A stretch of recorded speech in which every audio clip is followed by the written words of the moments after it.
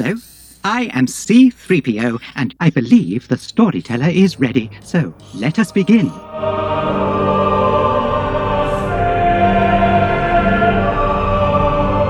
We begin the final episode of Star Wars The Clone Wars, Season 7, Episode 12, Victory and Death, it's called. Commander Rex and Ahsoka are trapped in that room where we last saw them at the end of Episode 11. They've been cornered by the indoctrinated clone troopers by Order 66, and just as they're about to be cornered in this room, of course, because they're firing blaster shots at the big steel door, Ahsoka times it perfectly, force pushes that door back on them, and they're able to kind of break away down the hallway. Then they're kind of hiding out from the clone troopers, and eventually they devise a plan by which to convince them that killing Ahsoka is not the answer.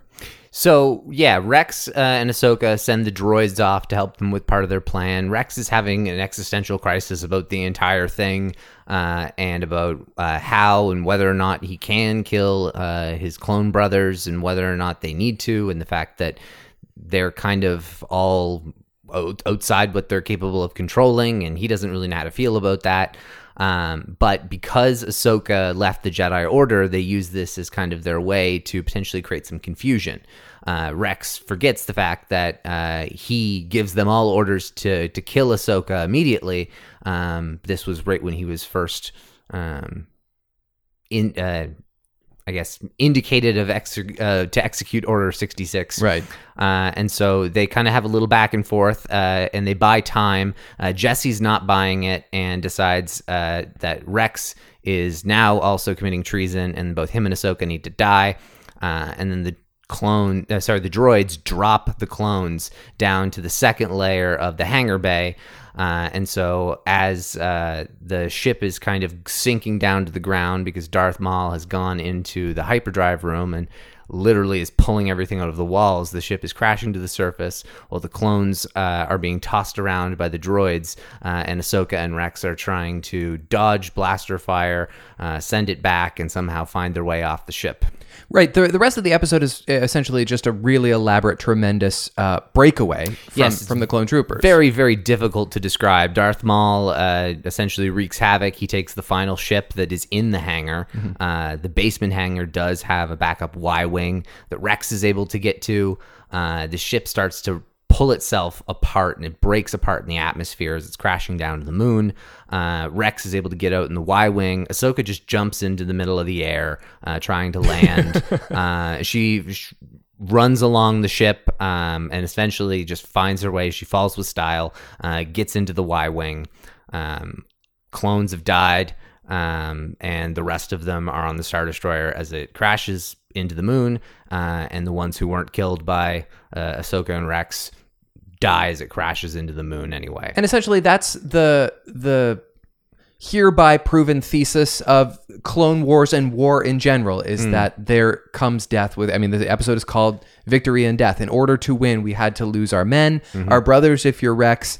And so a lot of the moralistic conversation that's happening throughout this episode, not that there's a lot of dialogue, but a lot of it is, if you're on your side, do you have what it takes to kill your enemies, even if your enemies are also your friends? And so that final sequence where it's over and we've made the great escape, and we show the helmets of those fallen brothers, if you want to call them that. All wearing her paint. Yeah. The matching paint, essentially. It's really striking. It's a striking moment. She puts the rest of the 501st, the ones that have been dedicated to her, she gives them a soldier's goodbye. She fakes her own death by dropping her lightsaber, and her and Rex leave.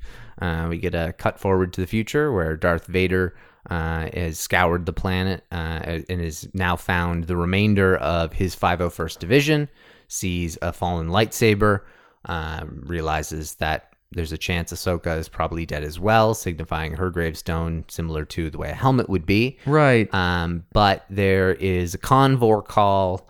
Darth Vader looks up to the sky and sees a bird, and doesn't quite know why, but has a force hunch that his story with Ahsoka may not be over. Okay, I want to unpack a lot of what you said just there. Of course you did, because if you haven't watched all of Rebels and Clone Wars and really, really paid attention to it and watched episodes over and over again, you don't know what that final shot means. Well, okay, and maybe that did me a bit of a disservice because I thought it was beautiful, but I had questions about the bird. I was like, what does this signify? I had questions about her lightsaber, frankly. I was like, what does it mean that she's dropped it? Is she abandoning the Jedi Order? I mean, which essentially doesn't exist right now.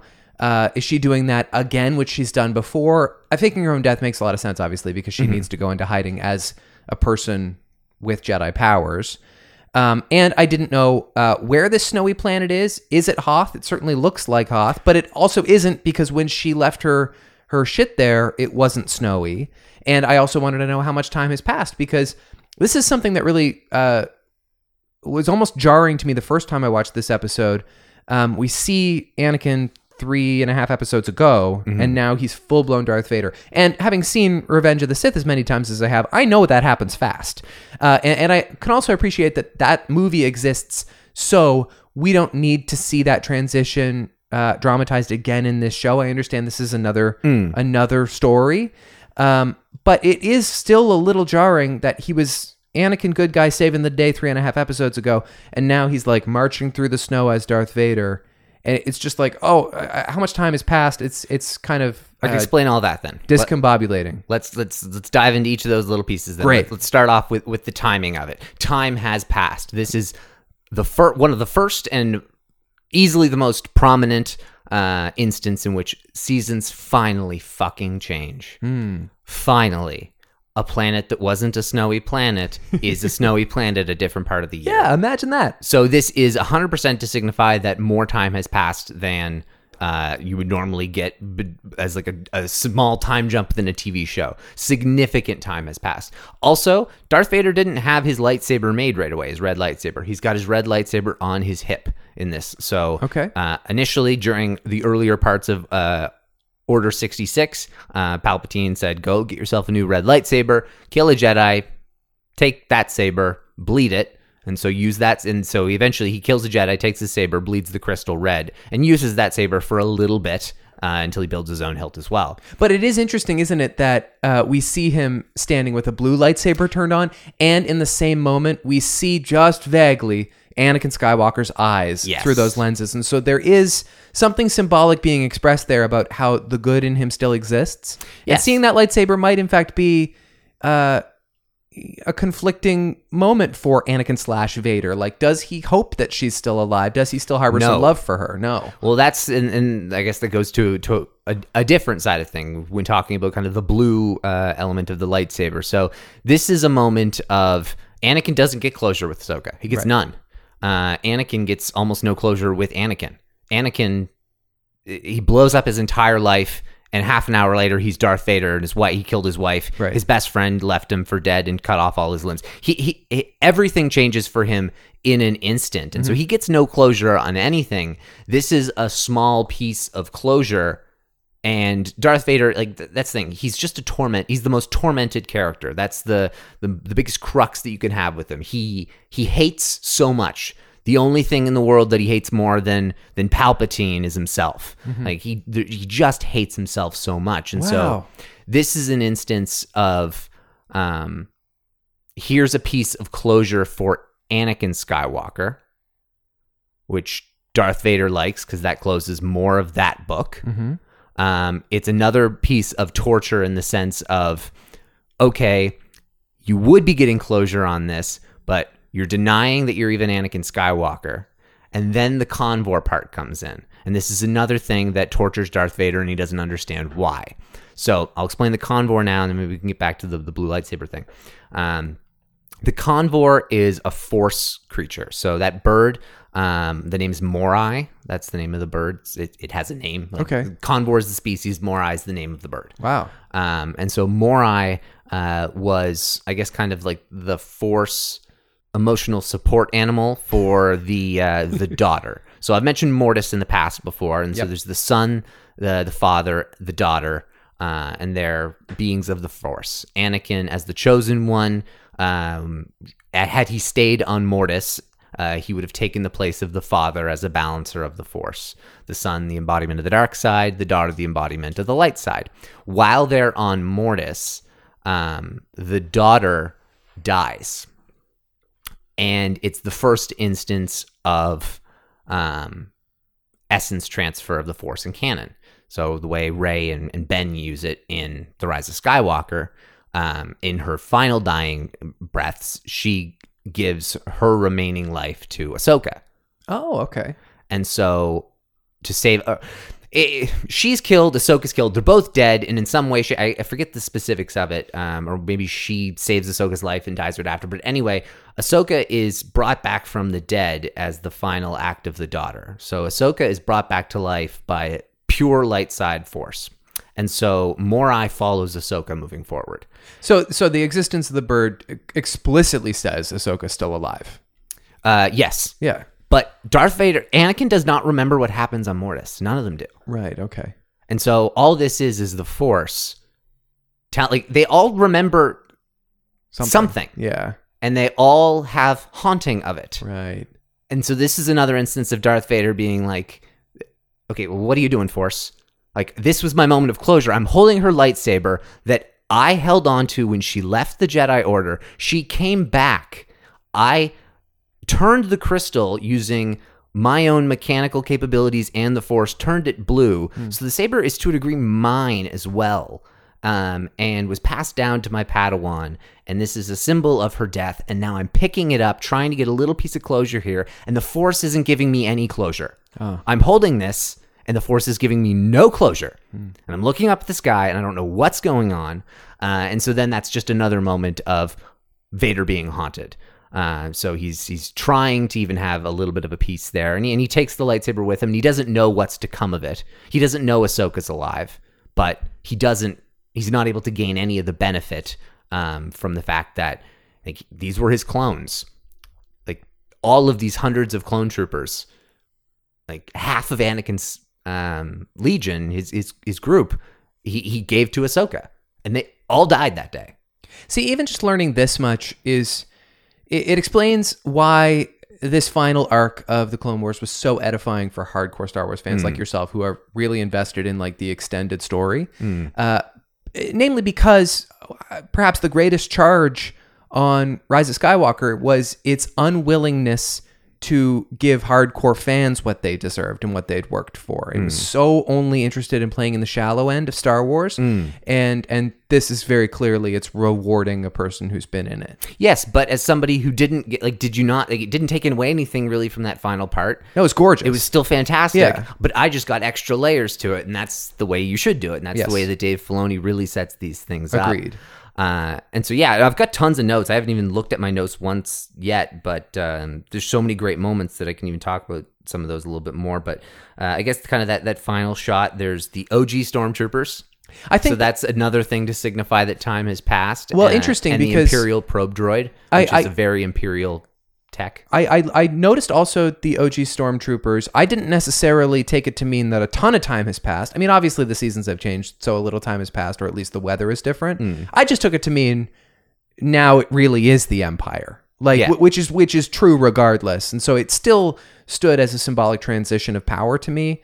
It didn't necessarily speak to a duration of time. Well, we don't know exactly how long it is, but also they're just in hyperspace. Like, there's not, like, I don't know if there's even necessarily a good indication that there's any way of tracking where the ship crashed. Right. There's a chance that this was a personal mission of Vader, that he was just finally able to be like, okay, fine.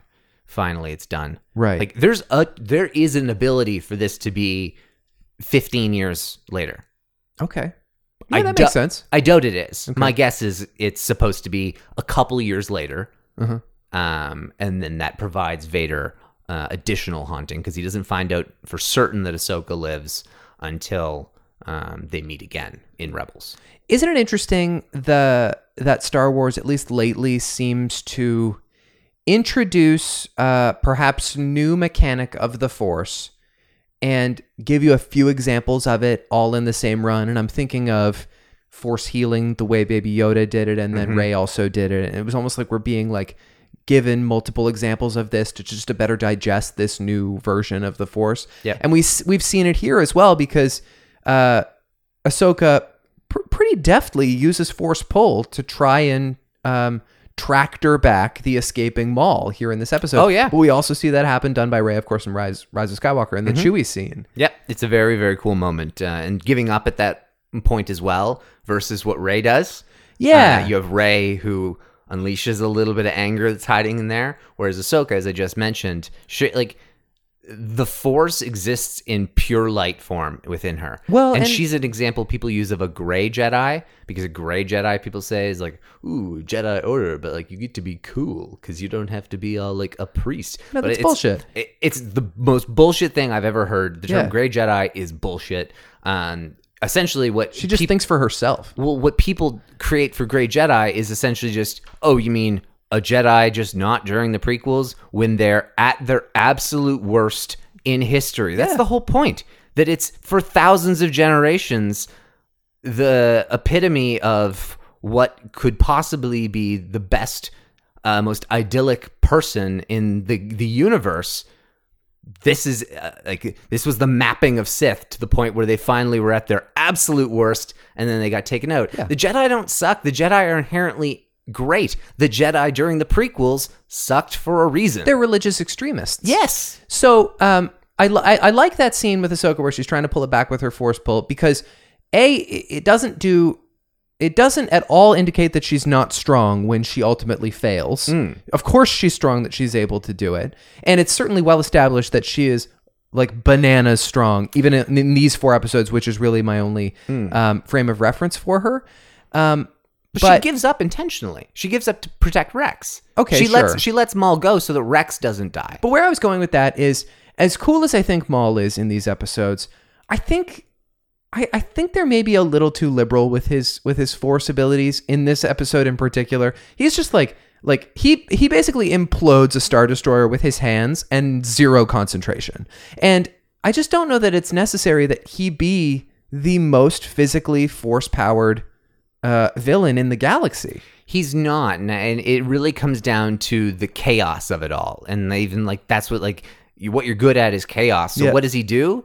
He does exactly what Maul is best at. What did he do on Naboo? He went to the place where he caused the most shit. The spot where he could... He likes reactor rooms, doesn't he? Yeah, there was an opportunity for him to isolate Qui-Gon and Obi-Wan, and the opportunity for them to fall down big pits. This was an instance where, I can just go into this giant hyperspace reactor room, and I can literally just... All I have to do is pull it out of the fucking wall, and they'll send the ship down. You want me to cause chaos? Trust me, that's what I'm good at. It just feels like he's parting the Red Sea. You know what I mean? Like, and I know that he's cool and he has a great tragic story. It just seems like what he does in that moment should probably be reserved for the strongest motherfucker ever. I see it as being extremely similar to what Dooku does when he tries to just make Obi-Wan... Well, when he does make Obi-Wan and Anakin his bitch in Attack of the Clones, He and does. Yoda comes in to save the day. Like, Dooku's like pulling shit off the wall, and he's collapsing in the roof, and like Yoda stops that stuff. Right. But like that's all Maul's doing in this instance, but he's just on a ship, so it's even less structurally sound than the inside of whatever hangar bay that Dooku was ripping apart. I do like the way when Maul enters that room and he's just dummying these other guys who are shooting shots at him, and he takes uses well, he does a lot of cool things. The but- Stormtrooper helmet? Yes, that's really cool. He uses that as a shield, a Yeah. deflector shield. No, I really like when he just uses like force push or whatever, some kind of motion to guide the other guy's blaster so he'd shoot his own his own guys. I thought that was like really, really slick. Oh, I mean, there's so many like great things with the way like he just moves with so much swagger in this episode. Well, and just in everything he's in, it feels like. And I'm kind of jumping all over, but as long as we're talking That's about fine. like cool moves and also Ahsoka being so impressive, when she uses both her lightsabers to draw a perfect circle around Yes. herself and create a escape hatch, it's the coolest thing I've ever seen. Yeah, well, the bummer is that happens in Revenge of the Sith in the deleted scene. Oh, it does. Yeah, so Anakin and Obi-Wan do that as opposed to like what she does, which is really cool, using the Force to like spins them both and Yeah. does like a pirouette. What they both do is they both stick their lightsabers in the floor and they drop down, and then that escapes them from General Grievous because Yeah. The opening Palpatine rescue in the initial cut was, I think, an hour and a half long or something insane. Oh my god. Well, but like, there's so many different crazy other like antics that they have on that Star Destroyer, so that you get more of the or the invisible hand, whatever it was. Yeah. But no, that was a really cool moment. Everything that Ahsoka does, and everything, all the planning with the basement of the hangar bay. Also the shot of the hangar opening as they're going towards, like, crashing towards the moon. Amazing. This is animation. How is that like so like cinematic in a realistic way? It's just incredible. It is. It's been such a joy to watch these episodes, in all honesty. Oh, that's really good to hear. Yeah. They are just so much fun. And it's a bummer because I don't like to take I don't enjoy taking shots at anything Star Wars, but it was really refreshing after the Rise of Skywalker, where it just felt like every 20 it was like, for fuck's sakes, why do there have to be so many more things I would wish I weren't this way than things I'm happy and just excited are because they are. I don't have a whole lot to say about it. I do sort of feel like this episode, though it's great, maybe a little bit rushed. Like I kind of mentioned this before, just about the end, and just suddenly it's over. But I guess that's kind of how climaxes go. We've been building towards this all along. Yeah, and we have Revenge of the Sith to parallel it with, and it'll be interesting to kind of see. And it'd be interesting to see the way that it would have been intended, like the final season had none of any hiatuses had actually occurred. I believe we would have gotten a very, very similar final episodes, but I'd be curious to know about the lead up to them, whether or not there would have been more. They're probably better because of that hiatus. Oh, they definitely are, but I believe that the rest of the final season would have been much better.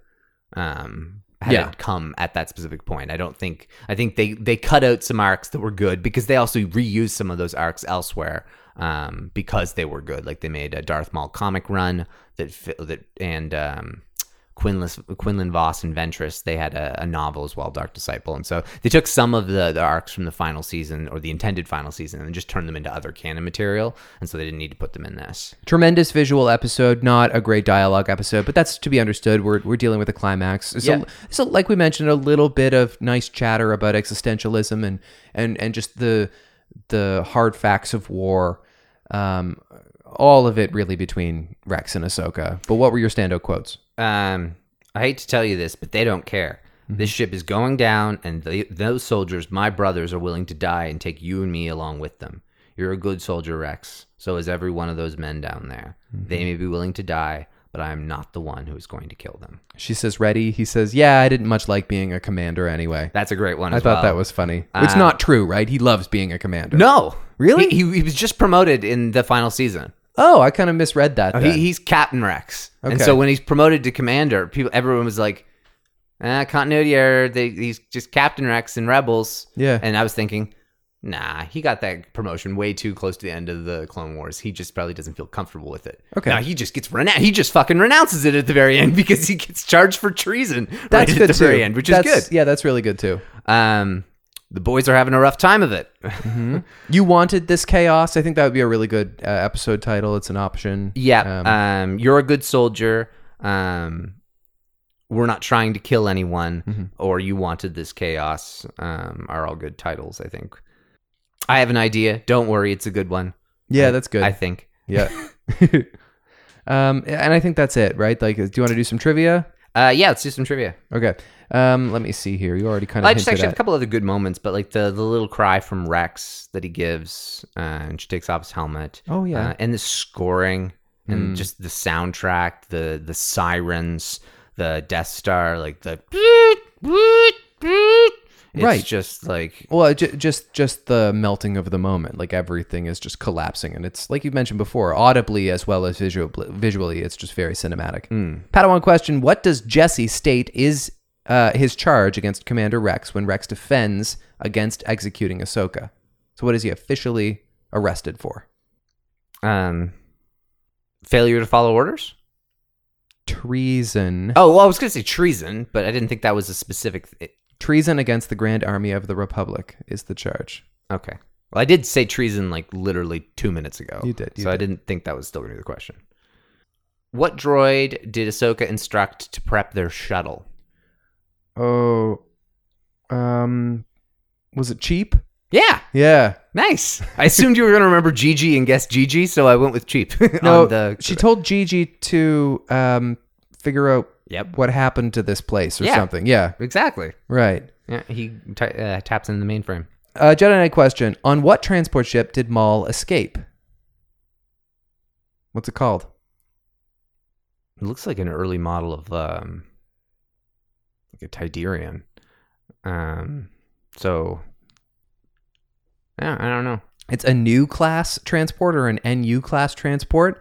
And this is a really great example of how Wikipedia is aggressively thorough. Oh, yeah. Like you can look up these ships and learn that it costs 85,000 credits to buy one, which is sensational. And by the way, I think with that much information, you could like very effectively reason out like the dollar value of galactic credit. Oh, yeah. Like you could like really create some kind of equilibrium chart. However, it would also you'd have to look at like exchange rates by different planets as well, time periods for inflation. For sure. Because different time periods guarantee you there'd be major inconsistencies. Certain things would cost like a fruit cost the same as like a speeder at a different time on a different planet. I just like $85,000 for that ship doesn't seem that outrageous. That seems like a steal to me. Well, I mean, absolutely. Think about Obi-Wan was going to pay Han $17,000 to take them to Alderaan. Right. 17,000 credits. Right. Han's bounty was 30, I think. That's it, eh? I think 30. Okay. Could be wrong. And like you mentioned, inflation, like this is... Han stole 50 from each of Conja Club and the Guavian Death Gang. Conja Club. Well, and just imagine, honestly, what the toll of the economy. Like think about the price of gas at the start of COVID and how like Order 66 surely dropped the price of gas. Or surely skyrocketed. Yeah, that could be the case too. Much more. I mean, friggin' the Empire. Okay, Jedi Knight question for me. Jedi Knight question for you. Kind of a droid name is cheap. I don't know. I could hit you back with another dickish one. What do Rex and Ahsoka escape on? Oh, I don't. Did you say it was a Y-wing? Yeah, but what kind of Y-wing? Oh, 'Cause I don't know. I knew it was not a standard Y-wing, so I did have to look it up because I wanted to know like what was different. But then, of course, I don't know. Take a guess as to what makes it special. 2 cockpits. Yeah, no, it's a fighter bomber. It's both, both fighter and bomber as All right. well. It's the BTL BY wing. All right. Okay, I did not know that. And I think you're going to get my master question because you already kind of indicated you have this worked out. Canonically, how long will it be before Ahsoka and Anakin as Darth Vader meet again? Oh, well, it's 19 years between the two. 2 years prior to, and Rebels, I don't know if it leads up exactly to or a year prior. So we're looking at 3 years prior. So it should be 16. It is 16. That's what I have. Okay. Very good. Nice. 16 years. And I watched an episode of Rebels. I think it's Ahsoka's first appearance in Rebels. She kind of like climbs down a ladder. Yes, and it's it like is. exciting to see her. She looks older. They do a nice job of animating her like more of a grown-up. Yep, absolutely. And she also has a vision of herself in the future on Mortis. And that's an interesting one to kind of compare because you get to see like, oh, there's the artistic difference in how they drew these two people. It's going to be so interesting if she is in fact being played in live action by Rosario Dawson, which it seems like is probably the case. Like that's going to be a very jarring thing. It's going to be it's a risk, honestly. Mm-hmm. It is. Yeah. I've said it before and I'll say it again. Ever so slightly, Alita Battle Angel, her eyes. Yeah, I think they probably have to do that. It will change it. When you look at what Shakti looks like in makeup in the prequels, it's like, I don't need to see Ahsoka looking like that. She's an alien. It's understood that we can work around this a little bit. Yeah, and even they did a little bit of CGI with Baby Yoda even. Any more trivia? I've got my master one. Yeah. Who directed the episode? Oh, Dave Filoni. No. I would never know then. Nathaniel Villanueva. Oh, okay. Interestingly, the only 2 episodes, he directed 4 episodes of The Clone Wars. Mm-hmm. 4 things ever. Those are the only things he's ever directed. Okay. He does art for Lucas animation. all right. So, but specifically of his 4 episodes that he's directed, there's this one and The Phantom Apprentice. So Oh, wow. half are my 2 favorite episodes of the series. I wonder what got him that gig. Obviously, he had proven himself as I've heard the worthy. name. I've heard the name. Yeah. So he might be just somebody who works on a lot of Filoni's projects. Yeah, obviously they instilled a lot of faith in him. The story group, and this wouldn't be story because it's art, but the story group, they in Lucasfilm in general, they recycle a lot of the same people for different things, which is a good thing, the way they should. Well, as you said, like he created some really good shit here, so hopefully this indicates that he can do a little more of that in Star Wars. And we're going to talk a little bit more about the next chapter for Star Wars animation, and so maybe he'll be involved in that in some capacity. Any more thoughts on the final episode of Clone Wars? I'm gonna say that I think there's some G-force in a Force push that there must be, because this episode, Rise of Skywalker, there's a lot of people getting knocked out by just a Force push. Yeah. A lot of people. When you say G-force, you mean like there's a little more to it than just like pushing you backward? It's like G-force, like when you like take like an incredible roller coaster or like drop in altitude in like a plane. I'm not familiar with this term. Honestly, you say the word G-force and I think of the hamster movie. Oh, sorry, no. Yeah. G-force is yeah, it's like I think it's a rating to like 7 or 9, and it's like the Richter scale, but for like pressure that the human body can feel. Right. And so you experience incredible G-force as you like the higher altitude you go, for example. So I assume that there's something like that just gives them a whiplash to knock them out, because that happens a lot in this one as well. Yeah. And the droids are not saying Jub Jub, but the chirps do sound like Jub Jub. So I did pick up on that from last time. I noticed it in the last episode. The burial, the graves, it's just such a haunting shot, but a really great one. Just kind of slaps Ahsoka in the face, like, because I mean, everything she's known is the Clone Wars, really, as a Jedi, and all these clones, the people who were friends. She's known as being a Jedi. She drops her lightsaber. She sees all the clone faces. She's got nothing. Everything it's just staring back at her, and so it's symbolizing the death that she fakes as well, and because she kind of is dead.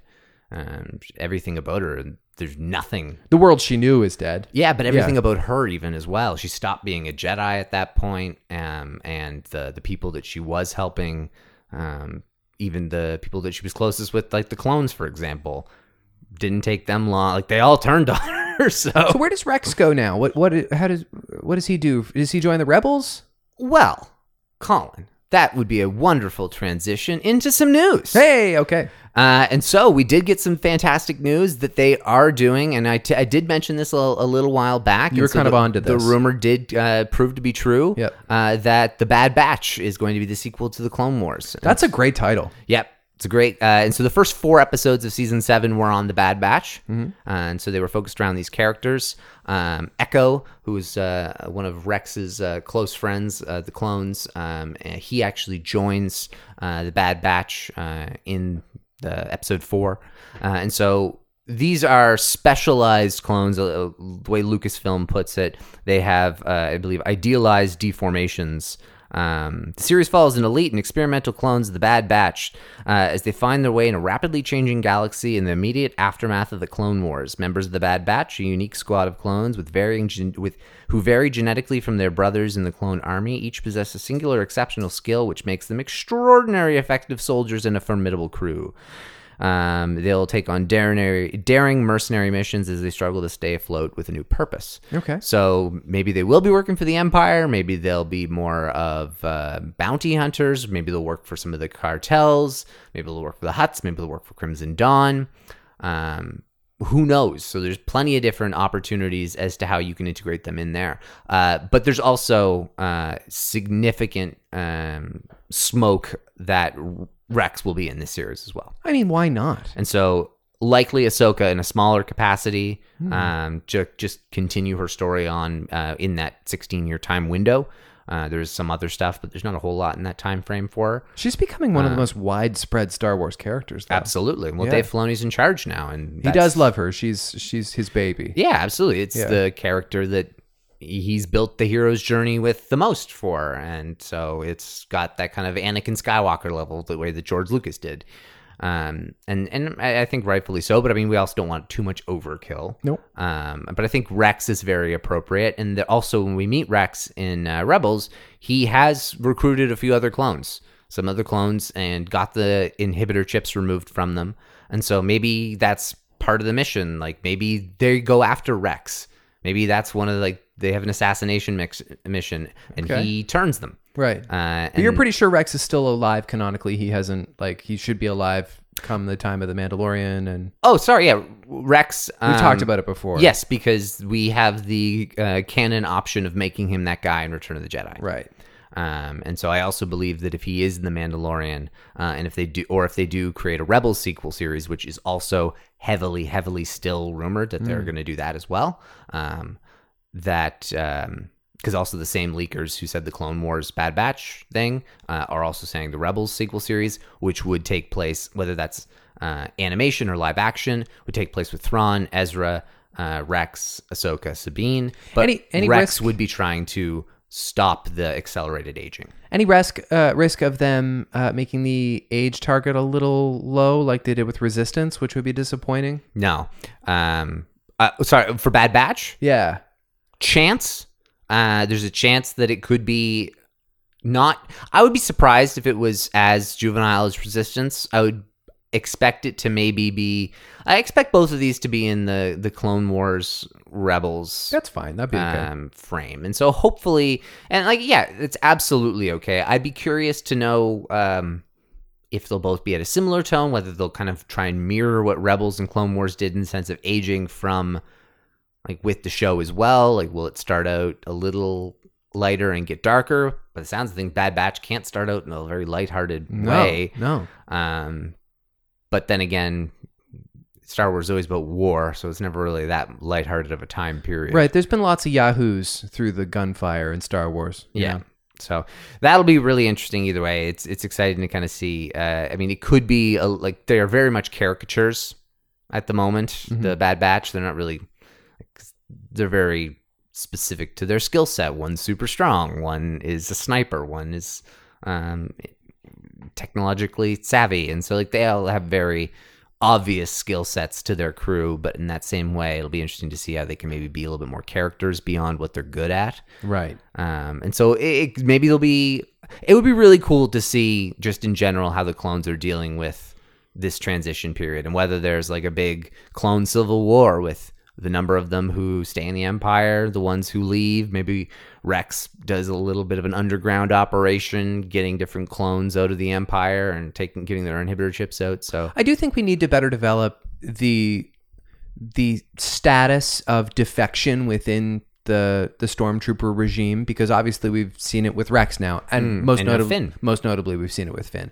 But surely it happens more, and I'd like to see that. That's right. I mean, there's a whole company of Force sensitives who just ended up on Kef Bir. Right. They all had the Force and were able to sense it and drop their weapons, but they couldn't get off the fucking ocean moon. Nope. And they just ride around on llamas. You mean the Orbaks? Yeah. And also the backup skiff that they had that they didn't have at the start, and the skiff that they had, and the fact that they were able to get over there because they were experienced enough and they knew how the waters were, but they weren't able to get any of the TIE fighters out of the old Death Star to leave the planet, even though Kylo did that to be able to. Never mind. Yeah, that's too negative. We don't need to be negative. I know. Other things going on in the news. Lots of stuff. Yes. Still kind of keeping in the television news. Let's go to rumor. You could take this with a crate-sized grain of salt, but there's a good chance that we're getting Hayden Christensen back in a solid capacity in the Obi-Wan TV show, and that he was always intended to be in it, but that it was going to be released at Celebration, obviously along with Bad Batch. So you really want Darth Vader to be prominent in the show? You think that should be the way to resolve that character for a long period of time? And if they do that, they should put Hayden in the suit. Not necessarily. But this is indicating that it is more than a dream that Obi-Wan wakes up in, or a singular flashback, that this is potentially a few flashbacks, a dream sequence, Force conversation, so like maybe a little bit of Force Skype. Oh, wow. Who knows? With the memory of, like, a la Han Solo. You know, we can use that mechanic now, too. You can absolutely use that mechanic. And then you can also have it similarly to the way it's done in Rebels. And you can have Obi-Wan kick his ass again. Honestly, yeah. Because what happens, does Darth Vader say to him in A New Hope? When I left you, I was but the learner. Right. Now I am the master. Yes, well, that So, can apply to Revenge of the Sith. It can, but that means that if they do meet again, Obi-Wan's got to kick his ass That's again. true. That's And true. if he's kicking his ass again, we could get a Vader with part of his suit chopped up. Mm. And if his suit's chopped up, then we got to see Hayden Christensen underneath. Yeah.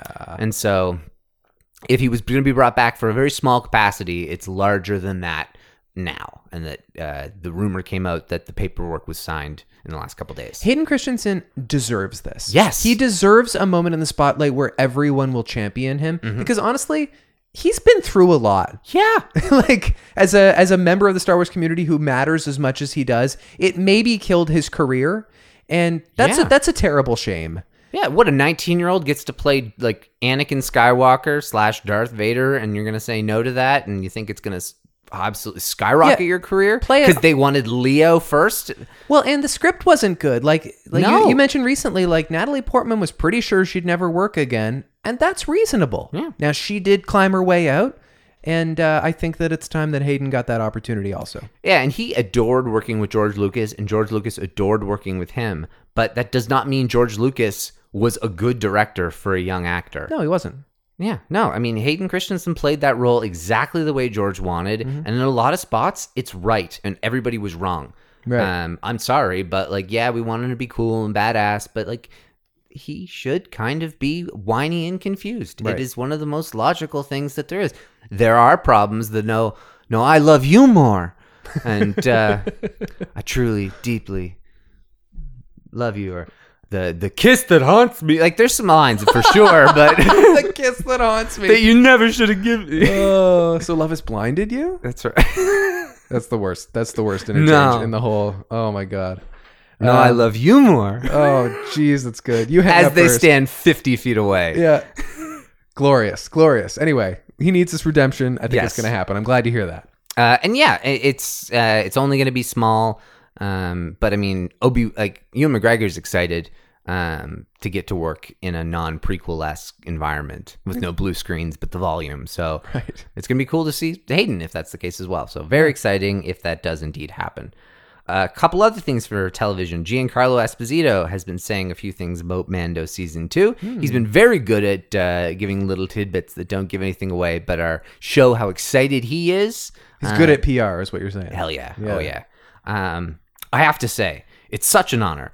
Very few have wielded that saber. It was just very wonderful to be in the organic version of this story. Jon Favreau asked me to do it, and I was head over heels. He mentioned that he had written it for me, and I went and I started looking at old Moffs. What's a Moff? You know, I went back and looked at Peter Cushing.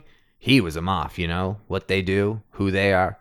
So to be in that position of having that kind of regal, graceful power, but have this saber which delineates a different part of me than any other character. To have this saber means I can use it and I can do my own dirty work, that I'm a fighter, that I'm a warrior, that it's part of me. It also creates this possibility that he is, you know, one of those. Possibly he has that. And that's pretty interesting to me. Is he a fallen hero? Is he a descendant of Darth Vader? Who is he? What does he want? A descendant of Darth Vader. He knows a lot about everything, and you'll have to wait to find out because he's actually pretty good with that darksaber. That sounds so exciting. When he says descendant of Darth Vader, he means like a former apprentice of Darth Yes. Vader. Okay. That's what he means. He would mean like an inquisitor or... That would be amazing, by the way. oh my god, yes. Yeah. Or even if he was a fallen Jedi who like tried to make it like well, that they would... Is he one of those? Does he have that? That's hilarious. I love Well, it. I mean, he's really given, and he does also say that he does share a lot of screen time with Baby Yoda. Oh, awesome. Yeah. Great. Looking forward to it. Leslie Headland said some things about writing a Star Wars show and just in general speaking about just in general diversity within Hollywood and a lack of it and the need for more of it. But she didn't really say a whole lot about Star Wars. But I don't like writing. Writing is terrible. Pitching is exhausting. When people are like, how do I pitch? I'm like, well, sit down for a second. Let me explain to you, because working on a project for 6 months until they tell you don't get the job, especially on these larger level projects like big IPs and Star Wars, Marvel, DC, it's like strap in because it's a lot of work. But the hardest part is getting in the room. And so it's just an interesting little bit of an insight as to somebody that is developing, she's writing and show running her own Star Wars TV show that we know nothing about. Right.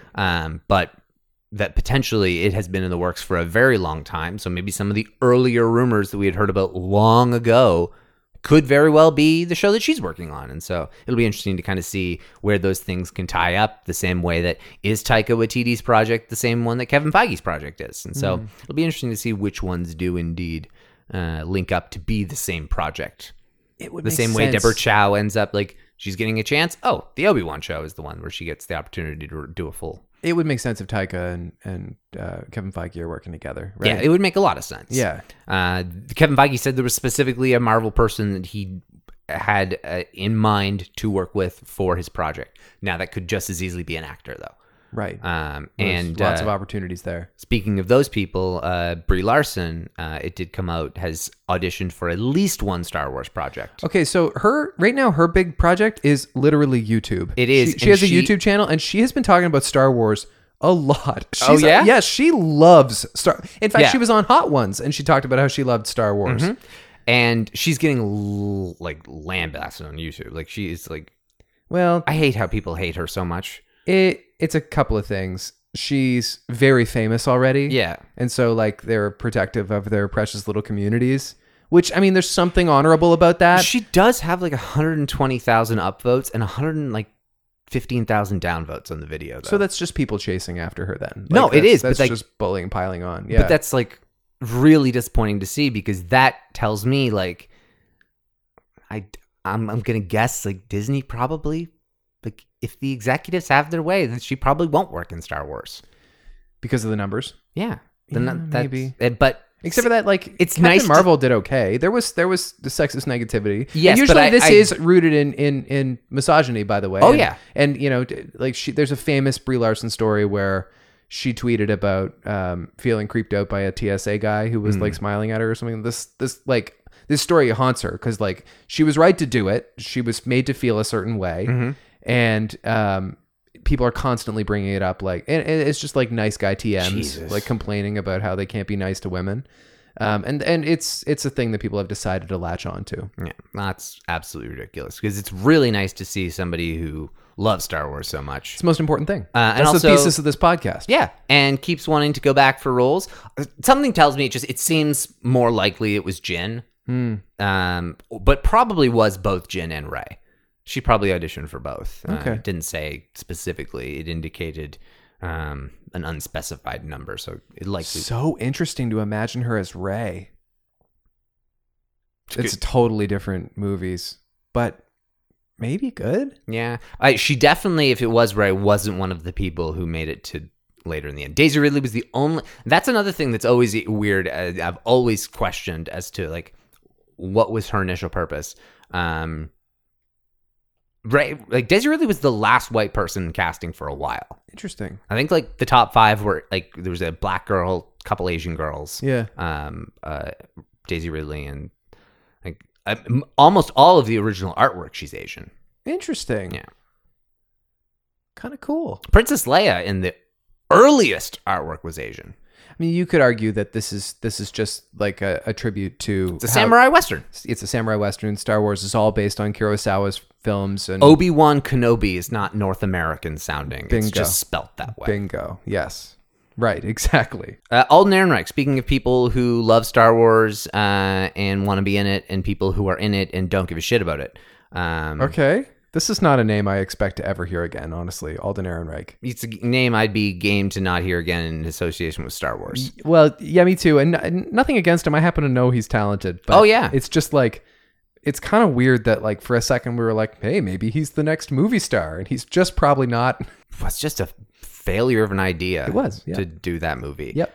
Also not his fault. No, not his fault at all. No. But then again, if he doesn't know what The Mandalorian is and hasn't seen The Rise of Skywalker, he doesn't need to be in the Star Wars universe anymore. So, sorry, what were you going to say about Alden? He was in an interview and said those things. Oh. Someone asked him about it, and he says, I've heard like just about like potentially reprising the role or Solo 2. And he says, no, there's nothing. I mean, I've heard some things, but nothing's concrete. Right. So like my guess is there is Crimson Dawn or Lando or Kira. There's something in the works that they've reached out to and said, hey, we may want you for something again, but nothing big. Yeah.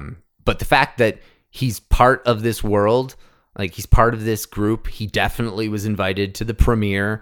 Like there's no way he He wasn't. should be. He's in the family. Yeah. Yeah. You haven't seen The Rise of Skywalker and you don't even know what The Mandalorian is? Oh, really? Yeah, I don't need you in Star Wars anymore. Oh, no. Bye. That's not useful. Yeah, Yeah. Anthony Gruber looks more like Harrison Ford, and so if we need to like have him in an episode, He's not an actor, though. my point is like deep fake his face in the background, Right. just so you can say that Han Solo's there. I don't need to see Han Solo in again. the background. No, it's done. But I don't need to see him again. Harrison Ford was Han Solo. I don't need to see him again. I think they probably learned a lesson there. And I know it had been done before with Obi-Wan Kenobi. They struck gold with Ewan McGregor. Yeah. And there was also not the same amount of like weight build. I mean, I know Alec Guinness is a legend and Star Wars was a big deal for 20 years before Phantom Menace came out. But like cinema in general is different. Fandom is different now. You can't just get away with hiring a new guy to play an iconic character willy-nilly. No, exactly. And I have no, it's fine that he's not obsessed with Star Wars. That's fine. But I question just whether like the research that was done, how much you care about Star Wars, like just like your approach to Han. And it kinda no makes you- wonder as to why you didn't feel anything like him. Because you didn't even see like Rise of Skywalker. That's the final bit of Han that we got. You don't know the way Han's story even ends. But it makes you want to go back and watch some of his press for that movie because they always ask, were you always a Star Wars fan? Were you always, and they always say, oh, I loved Star Wars. Of course. And like, it's almost like they're kind of schooled and it makes you cynical, but like, It's easy to tell the ones who actually do though, because then they tell stories. usually that's true. Like Yeah. like Donald Glover. Well, I mean, yeah, of it's- course. yeah. Lando was my favorite as a kid. Like always, of course, I gotta have Lando action figure. I mean, his My yearbook uncle- photo, famously, he's wearing a Star Wars t-shirt. Oh, is he? Oh, Yeah. even better then. Yeah. Yeah. And so like, there's so many examples of that. Yeah, I for me, if we need a smooth talking nerf herder in that time period, give me Lando. Absolutely. Any day. And I had my problems with that portrayal too, but obviously it works more. Yes, and you got it right. The volume, which is his problem. Right. Ludwig Göransson, very cool music video for The Mandalorian. That's been since we did our last podcast. Yeah. Highly recommend anybody sees that. Yeah. You sent me an amazing video of him like at work. Yeah. And he's just like a young hippie. Yep. And he's so young. playing with a recorder. Yeah. It's so cool, and you get to see him inside the volume. The Empire Strikes Back from a certain point of view. There's 40 authors released for that. So Oh man. that should be really interesting. So 40 little stories? Yep. Okay. Maybe a couple of them could have done a couple of them, so there could be more than that as well. Dang. All right. Yep, very encouraging. Probably no more Poe. Yeah. Right. I think we kind of hinted on that. Did we say that week. last time? Yeah. Okay, maybe so. I think we did, yeah, but it's still in my notes accidentally. I guess I didn't just erase it. Yeah. He said unless he needs a house, he's not going to do Star Wars again, which is kind of a pissy comment. I get it. I know he didn't Yeah. have a very good final experience. And do you want to take a moment to mention a little bit of, he kind of painted a bit of a picture. He gave a little context to why he feels frustrated with the way Poe's character was resolved. Yeah, you and I talked about this, and I didn't hear it directly related to this. This is something I heard through something else. I don't know the specific truth to it, but it makes a ton of sense, and is probably completely true. That Oscar Isaac is Latin American, and Latin Americans are often portrayed Stereotyped. and stereotyped as like drug dealers in American cinema. And what's Poe's new background? Oh, no, he hasn't been a war hero his whole life. He wasn't raised by war heroes and drug stayed dealer. part of that. He was a drug dealer when he was younger. Right. That's very valid. He hot-wired cars and was a drug dealer. Right. And they supplant this backstory as if it's everything he always was. Yeah. And it feels wrong just in that it's not very good storytelling. And when you add that element that, I mean, I'm white enough to have not realized it, I guess, and shame on me. But, Well, Sam, I thought it was really but interesting. it's though. such a good point, and it's a valid criticism. And then you have on the complete other end of it, you have a black cop who gives up the force because it's too violent. Right. Yeah, exactly. So Because it's corrupt. yes, it's Yeah. corrupt. So you're pulling the anti-stereotype that goes like that slaps like America in the face of like, this is what you are. Right. And then the stereotype of this is what you always say is the truth but isn't. Right, exactly. Well, you could argue that was kind of ahead of its time. It's Yeah, oh absolutely. good, yeah. And the only other thing that I have in notes is an unfortunate one. And that would be the passing of Granti Mahara from Mythbusters, but also more importantly for this is the prequels, his contribution as the remote controller of R2-D2, and restored and built a lot of the astromech droids used in the prequels and the models, and just a beloved member of the Star Wars community. Passed away of a brain aneurysm at 49.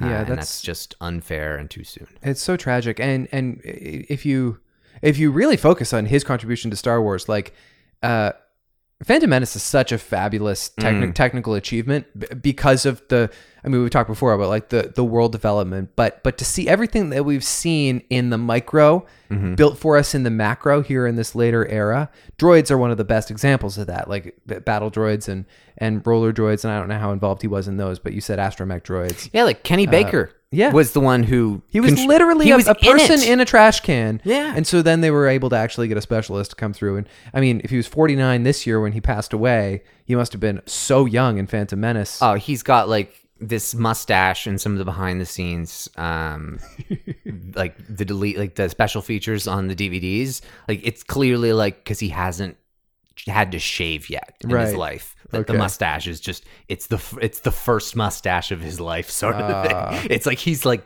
20. Well, rest in peace, and thank you for your contribution, sir.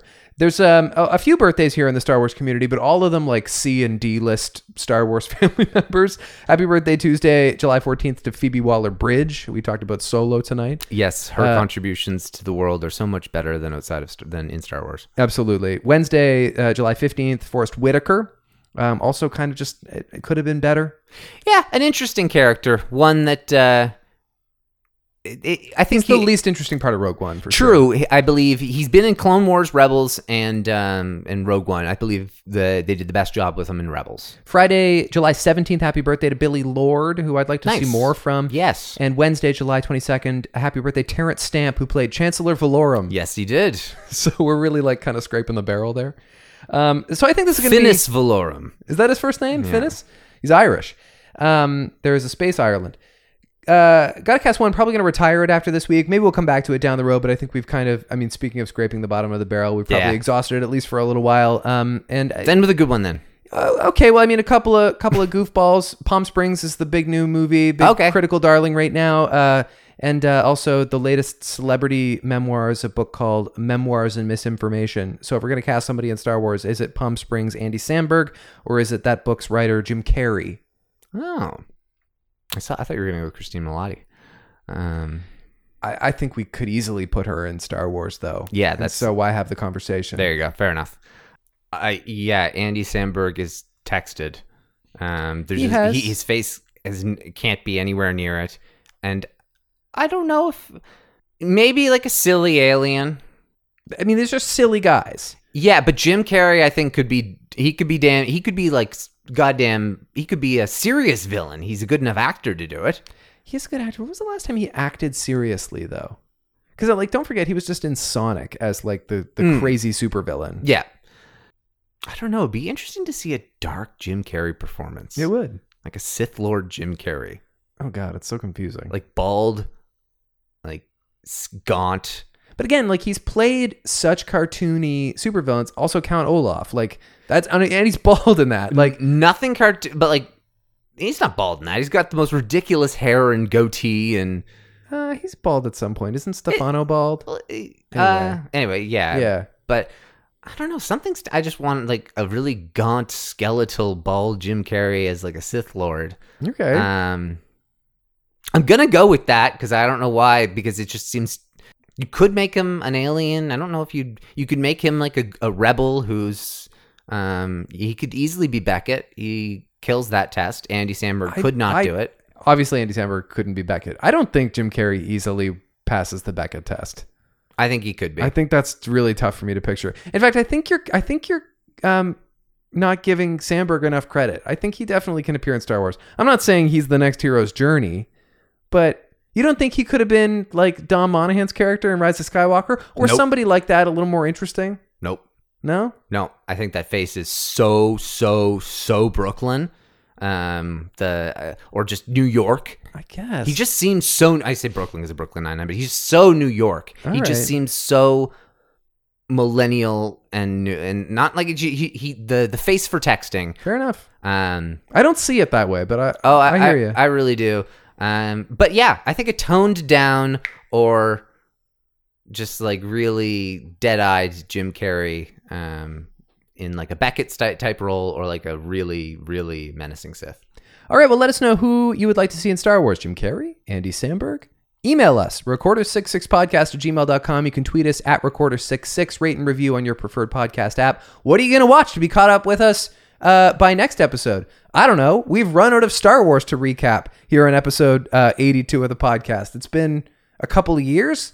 It was a long undertaking, and I think at the beginning we thought, man, this is going to take us a really long time. Well, Took us longer than we expected. We wanted to make sure we didn't run out of stuff before episode 9, and then aligned it well, and The Mandalorian came out. Yeah, it was and fine. Then Clone Wars ended out strong, and so, no, it worked out really well in that regard, and So we've got some ideas for what we're going to do with podcasts going forward. So we're not done yet. no, so keep a watch on the old feed, and until we're together again, May the Force be with you. always.